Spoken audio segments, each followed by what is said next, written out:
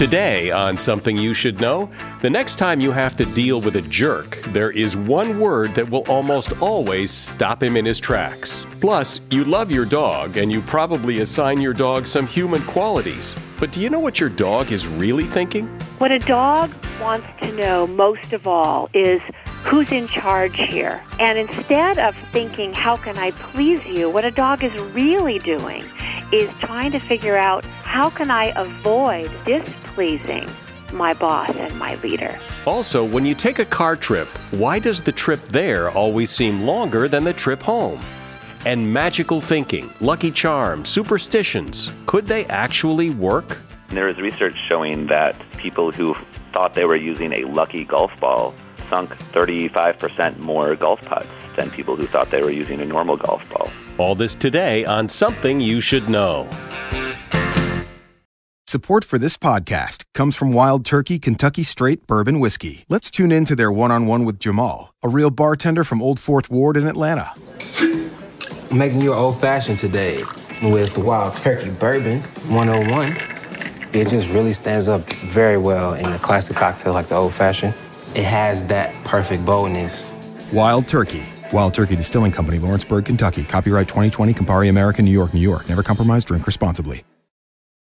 Something you should know. Fascinating intel, the world's top experts, and practical advice you can use in your life. Today, Something You Should Know with Mike Carruthers. Hi, welcome to Something You Should Know, where we are officially in the holiday spirit here. Or most of us are, anyway. I know I often ask you to share this podcast with someone you know, and I know you're busy, especially this time of year, but as a Christmas gift to me, in exchange for the now with 350 episodes of Something You Should Know, tell someone you know to give this podcast a try, and that would be the greatest gift of all. We start today by talking about jerks. Never had to deal with a jerk or work for a jerk? I know I've come across more than my share in my life. If you ever do have to deal with a jerk, you know that reasoning with them or arguing with them doesn't really work. According to psychiatrist Mark Goulston, who's a really interesting guy, and he's written a book called Just Listen, there is one word that usually stops a jerk right in his tracks. The word is, huh? If you say it in a mild, neutral tone, the jerk will have to stop, regroup, and repeat. It suggests that what the jerk is saying makes no sense to you, and that you're not about to engage because you don't understand what he's talking about. Dismissing a toxic personality is usually the most effective course of action, according to Dr. Goulston. An awkward pause can be helpful, too. The longer you wait before responding to a jerk, the more you can emotionally distance yourself, and this really throws them off. They may go on, but you're less likely to get upset. That silence can work like an echo and give them a chance to hear what a jerk they actually are. And that is something you should know. I've had dogs all my life. And I think it's natural to feel as if they're one of the family and that they would protect us. And you often hear stories of dogs doing heroic things. And in movies and TV shows like Lassie, when Timmy falls down the well, as he seemed to do a lot, Lassie would do anything to try to save Timmy. But how realistic is that? What are dogs really thinking? Here to discuss dog behavior and dog thinking and how to train your dog to do what you want it to do is Camilla Gray Nelson. She's author of the book Lipstick and the Leash, Dog Training a Woman's Way. Welcome, Camilla. So if I fell down the well instead of Timmy, how likely is it my dog would sense that I was in danger and would want to do something to help? Because I'm thinking that what my dog would probably do is eat the sandwich that I left on the side of the well before I fell down. It's a lovely thought to think that our dog has feelings like humans, that they would save us from the well if we fall in. But the fact is, as with so many myths, it just isn't so. The problem with the Lassie syndrome myth is that not only does it give us false expectations of what our dog should be and should do for us, that a dog can never live up to, but it actually puts us in an unsafe predicament with our dogs sometimes, meaning we are not careful around dogs as the animals that they are, thinking that they are gentle, benign creatures that would never harm us. Yeah, I heard someone say, and maybe it was you being quoted somewhere, that you should never leave young children alone with a dog. Well, that is so true, and nowhere is the true nature of the dog revealed than in that advice, because dogs, after all, are predatory hunters. And there have been more than one case of a young child left alone with a dog that did not survive. That's a horrible thing to think about, but the fact is dogs are hunters, and they are programmed to take advantage in their primordial state, in their instinctive state, to take advantage of the old and the young, the weak, not the strong. So if my dog is not thinking, how can I please you, how can I save you if you fall down the well, what is the dog, what is its motivation, what is it thinking? What a dog wants to know most of all is who's in charge here. And instead of thinking, how can I please you, what a dog is really doing is trying to figure out, how can I avoid displeasing my boss and my leader? Slightly different, but profoundly different in its application. Which is a very different mindset than what we think of, that the dog is there to make us happy and to do what we, get our slippers and that kind of thing. If a dog were truly motivated by making us happy, I, as a dog trainer, would be out of business because the dog would be pleasing us. If that's what they want to do, they would be doing it. But clearly, that's not the dog's motivation. The dog is built with an internal testing mechanism, testing behavior, trying certain things. What they're really doing with this behavior is they're testing, are you in charge of me? Who's going to stop me? Because the status of a dog in a social group is totally dependent on how he can control and limit the behaviors of others. So what does that mean to me as the dog owner in terms of, do I need to tell the dog in some sort of dog language that I'm in charge here? The way to tell your dog you're in charge, and hence to get your dog to actually want to obey you because he sees you as the leader, is nothing more complicated than setting boundaries, rules, reining in your dog's freedom.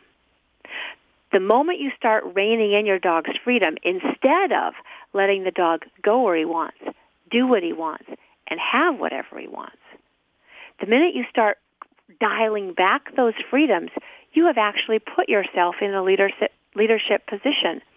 And it's miraculous, the change in your dog's behavior, once you do that in a way that he understands from his cultural background.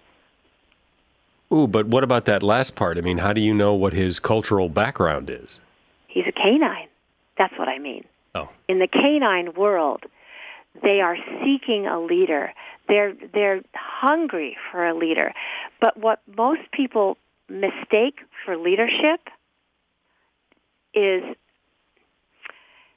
raising your voice, being intimidating, wagging your finger and scolding your dog. In his culture, that's the mark of a pretender, not a leader.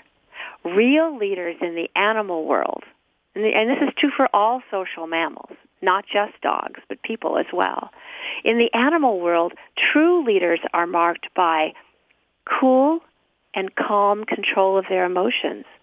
They are unflappable in the face of conflict. They're unflappable. That's a mark of their confidence, which makes them rise to the top.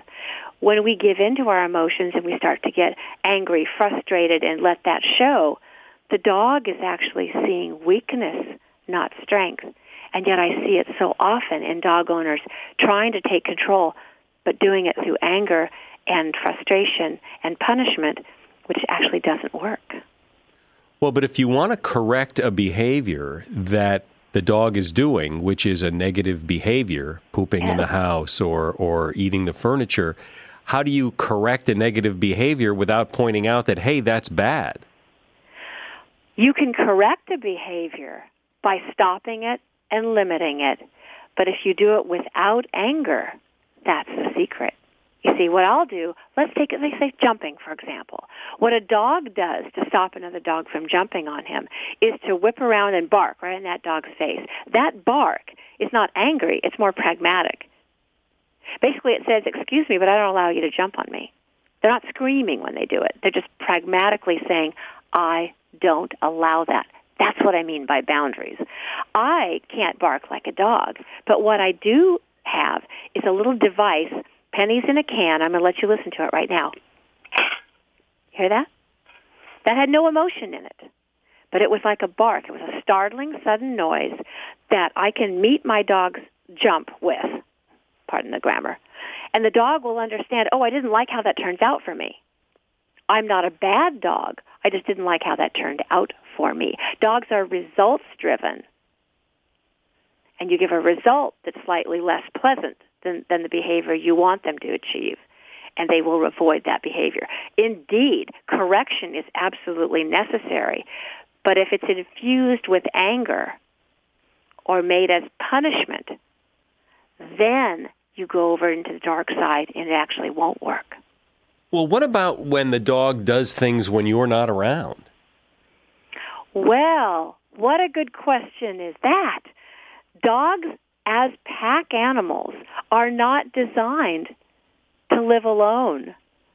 They do not have an off switch or a conscience because they were designed to live under the supervision of other dogs in a group situation 24/7. So what you have to do when you leave, if your dog is of an age where he's still experimenting with behaviors and waiting for someone to stop him, if you're not there to stop him, you must confine the dog to a space where he's not able to live out his experimentations. He's not tempted by things. He can't pee on your carpet, destroy your shoes, steal food off the counter. Like I say, you lock the liquor cabinet when you leave. And that's sometimes crating the dog, sometimes putting them in a small room, sometimes an outdoor dog run, depending on your environment and your dog. Well, but it's hard to remember to do that all the time. Well, that's not the dog's fault. I guess not, is it? But we're having, that is our responsibility. It's interesting, once you get into that mindset, though, and women can be quite good at this, because what do we do with 2-year-olds when we need to take a shower, or a 1-year-old? We put them in a playpen. See, you get into a mindset of when you can't supervise, you need to confine safely somehow. And so remembering to do that becomes second nature once you get into that habit.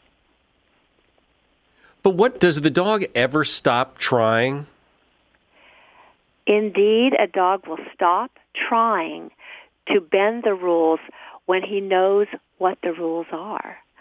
The dog will try to figure out the rules if they're not clear to him, and when they're in a young developmental stage. As a dog grows and matures, and you have done a good job of keeping the rules consistent, they eventually stop trying as often. Here's my analogy. Dogs are like Jell-O, and they're like soft Jell-O when you first get a dog and you start training them into the ways of your home. You are the mold. The dog is the Jell-O. If you take the mold off too soon, you know what happens to the Jell-O. Keep the mold on long enough till that dog is habituated into the form of the behaviors that you want, and then you can take the mold off, and the Jell-O will retain its shape. The dog will be habituated into good behaviors. People take the mold off the Jell-O. They take the rules away from the dog too soon, or they never put it on at all. Do dogs, as you said earlier, are looking to know who's the leader, but do dogs ever say, hey, I want to be the leader? Oh, indeed breed dogs say that. Of dogs of a certain personality will say that routinely. And a dog that wasn't even born with a personality suited for the for the penthouse office will take charge if nobody else does. They are so driven towards that organization that a dog will take charge if you don't. Now, the dogs that are born with confident personalities that, if in nature left to their own devices, would take the lead role, those dogs are more challenging. They do not readily take orders because they feel they should be giving them. In my book, Lipstick and the Leash, I talk about how to deal with dogs of that ilk, or people, by the way. And it's a different kind of methodology. You come at things from the sides. You don't meet head on. You avoid confrontation and argument, and you use sweet influence instead. When dogs jump over people when they come over, what are they doing? When dogs jump on you or others, it's an interesting behavior because it has multiple purposes. Yes, it's a greeting. Dogs jump on each other to greet. It's also a very subtle testing and ranking ritual. A dog that's allowed to jump on another dog consistently is the dominant dog. A dog that's allowed to jump on you consistently without you ever saying, I don't allow that, can be led to believe that he has more power in the relationship or in the home than you do. So jumping is a ranking ritual as well as something that's fun. What I recommend for dogs that are crazy jumpers when guests arrive, have a leash handy. When the doorbell rings, put a leash on your dog's collar. You can control his behavior by that simple act and let him know subtly but clearly that you are running the show. That does seem to be the key, is to let them know that you are running the show. And running the show does not involve yelling. Running the show is simply knowing what you want, following through and getting it, even if it takes a while. It's not how fast you get a response or obedience. It's the fact that you eventually get it. What I find as a dog trainer of 24 years and counting, and after 10,000 plus clients, is that to a client, to a dog owner, they do not understand dogs. They've owned dogs, they've loved dogs, they've had many dogs, but they don't truly understand how the dog thinks, how his culture works, and how he's programmed by nature to act and react. Until you really understand a dog and dog life and dog culture, you cannot successfully train a dog. Well, I know it's so easy to treat a dog like a member of the family and almost as if the dog is a person. But as you've clearly pointed out, people are people and dogs are dogs, and we need to respect the differences. Camilla Gray Nelson has been my guest. She is author of the book Lipstick and the Leash, Dog Training a Woman's Way, and you'll find a link to her book in the show notes. We have a special message from Dell. They're offering you massive discounts on the best XPS and Alienware computers with Intel Core processors for Black Friday. You're getting early access to a curated selection of premium tech like Samsung TVs. Plus, there's free shipping on everything. Yes, everything. Whether it's for work, school, or fun, Dell has you covered.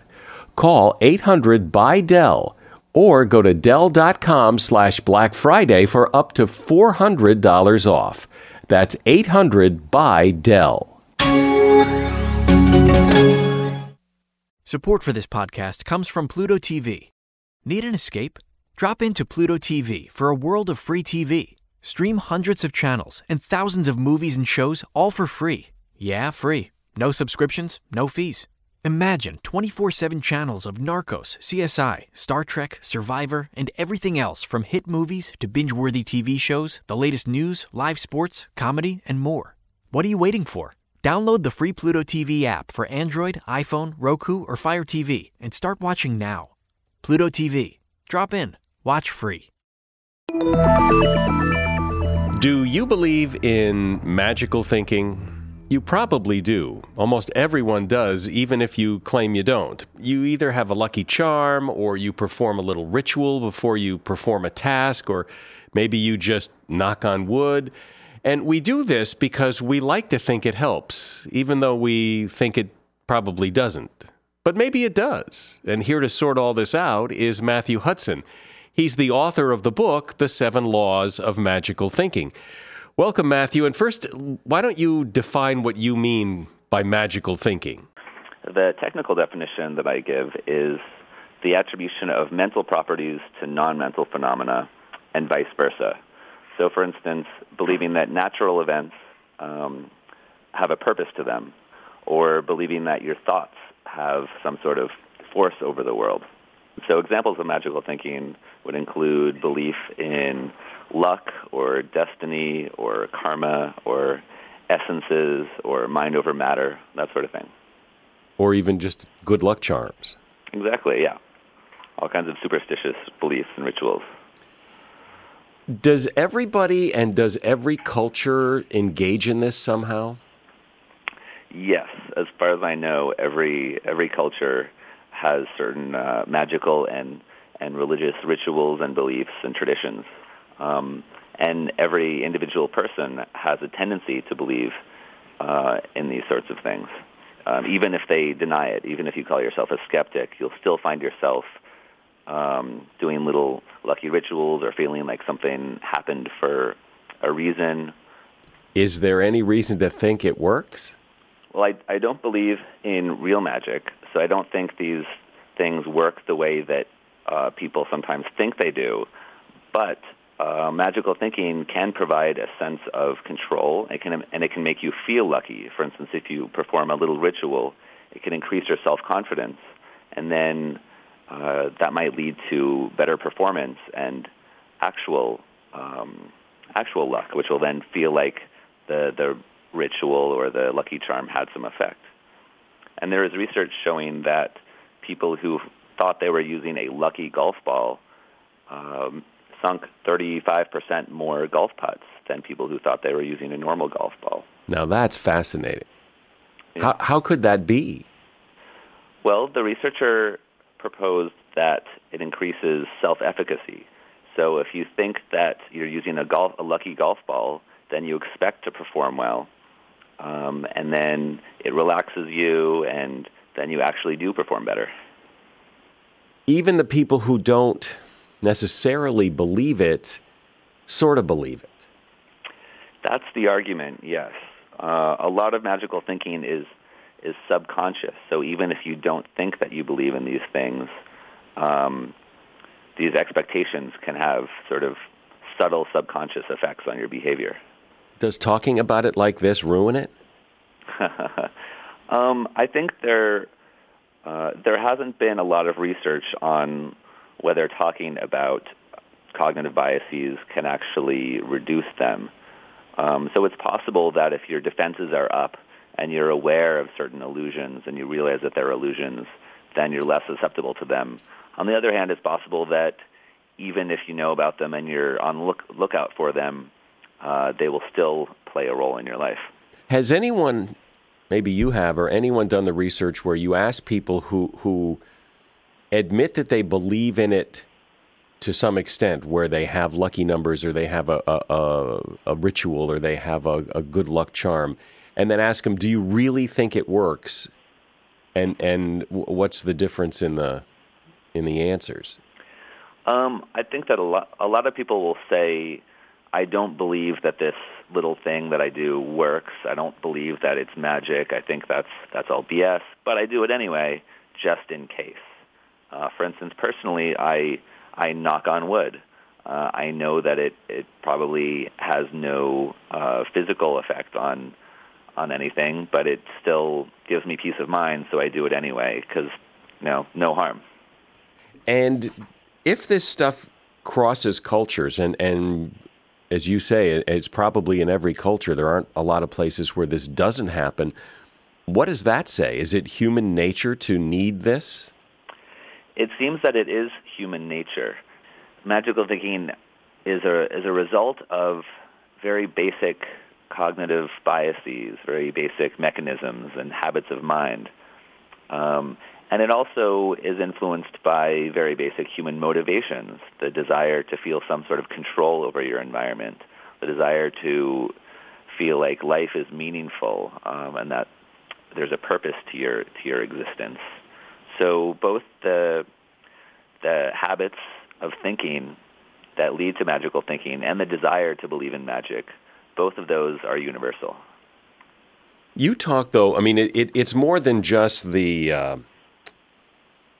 I've got lucky numbers and maybe they'll win kind of thing. I mean, you talk about John Lennon's piano in the book that kind of magical thinking attaches value to a piano or any other example you want to use that's real dollars. Yes, magical thinking does have very real economic implications.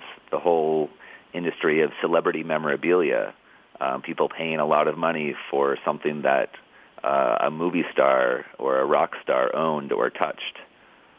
So yes, you can see how you can put a dollar sign on how strongly people believe in these sorts of things. Yeah, because, let's talk about John Lennon's piano. I mean, the value of that piano, just as a piano, wasn't particularly spectacular. If John Lennon's piano had no special history, if it were not John Lennon's piano, or if people didn't know that it was John Lennon's piano, it would just be a regular old piano with some dings in it and no one would care. But the fact that it had this history of being the piano that the song Imagine was written on, it sold for a couple $1 million. And it gives people a lot of inspiration when they're around it and they get to touch it. So believing it makes it so, in a sense. I mean, if you believe this stuff, whether you admit it or not, believing in it makes it so, and since it is so, it's part of who we are. A lot of this is a self-fulfilling prophecy. If you believe that something will increase your performance in a certain situation, then your beliefs play out in your own behavior, and so your expectations, in a sense, become real. My guest on the podcast today is Matthew Hudson, and his book is The 7 Laws of Magical Thinking. Do you own or rent your home? Sure you do. And I bet it can be hard work. You know what's easy? Bundling policies with Geico. Geico makes it easy to bundle your homeowner's or renter's insurance along with your auto policy. It's a good thing, too, because you already have so much to do around your home. Go to geico.com to get a quote and see how much you could save. It's Geico Easy. Visit geico.com today. That's geico.com. What's up, everybody? I'm Graham Bunn. So excited to introduce you to Country Shine, where we're talking all things country music. That's right, and I'm Cameron Irwin, co-host and resident country girl at Tinseltown, here to welcome you to the family. Every Tuesday, we'll update you on the latest in country music, culture, and community. And on Fridays, I'll bring on country musicians and all the biggest names in the game. It's a gathering, and we want you here. You can listen to Country Shine with me, Graham Bunn, for free right here on Spotify. Continuing our conversation here, Matthew, if you were to try and stop doing magical thinking, you could probably stop it for a little while, but sooner or later, it really is a part of us. It really is hard to not do it. Exactly. I think being a skeptic is a lot harder than being a believer because you're always having to stop yourself from believing in certain things. I think we are magical thinkers by default, and it takes a lot of effort and critical thinking to question and take apart these beliefs and say, no, that's not really how things are happening. This is the logical way to look at it. That's not how we naturally, instinctively think. Yeah.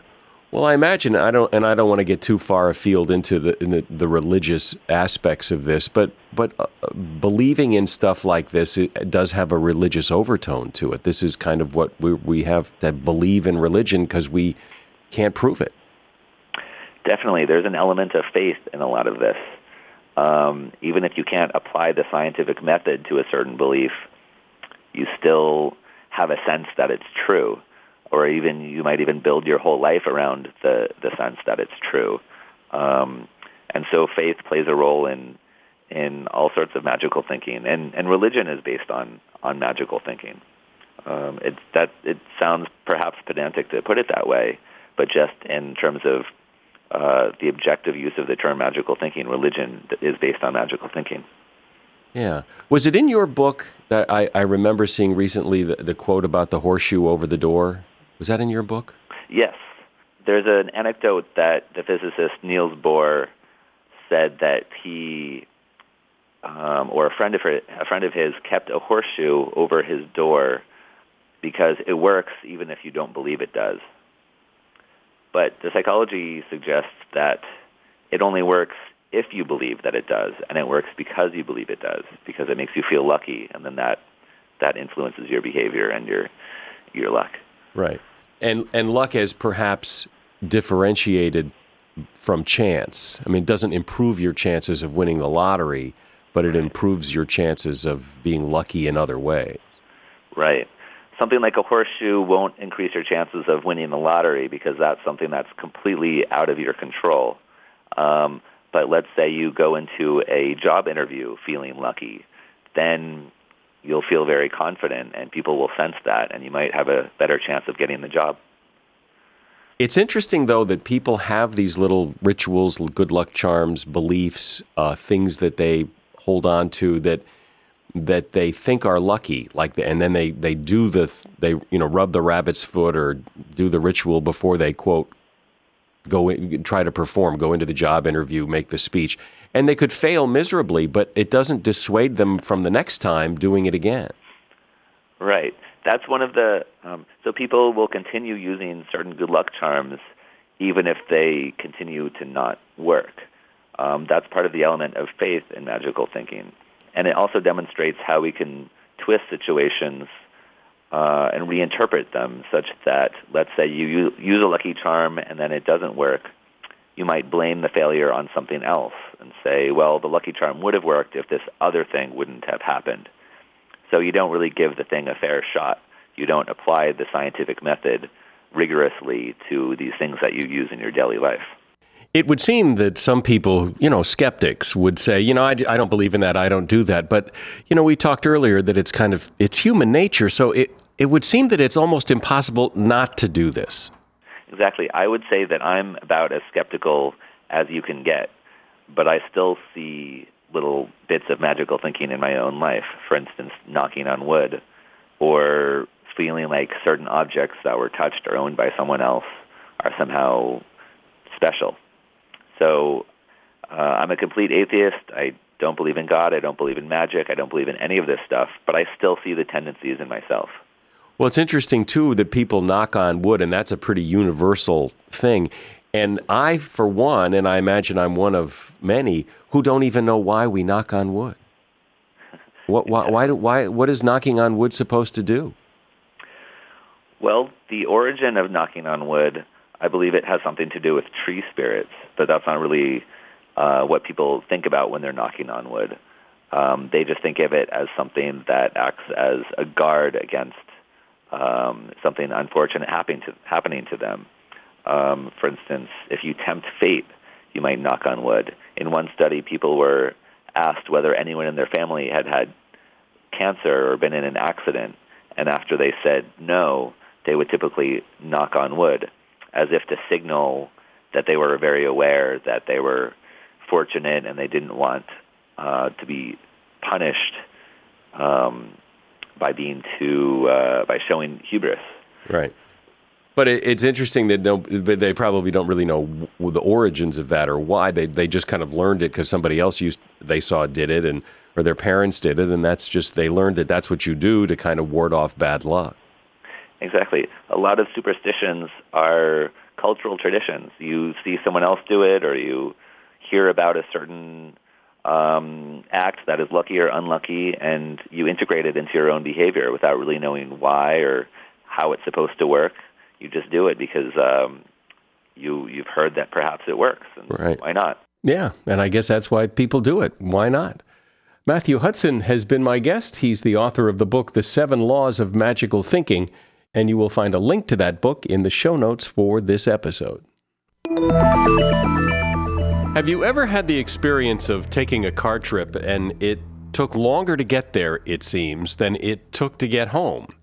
And one theory for why that happens is because we're familiar now with the route, so the return trip seems shorter, but that turns out to be incorrect. Scientists now believe that what's called the return trip effect has to do with expectations. People often underestimate how long getting there is going to take, so the experience feels longer because they expected it to be shorter. They then overestimate how long the return trip will take, and so that ends up feeling shorter. In one study, researchers at Tilburg University in the Netherlands set expectations by telling people that the outbound part of the trip was going to seem very long. When they did that, the return trip effect disappeared, and those people did not feel like the return trip was shorter than the outbound trip. What's even more interesting is when people were told the trip was going to seem long, then it didn't seem as long. And that is something you should know. And that's the podcast today. I'm Mike Carruthers. Thanks for listening to Something You Should Know.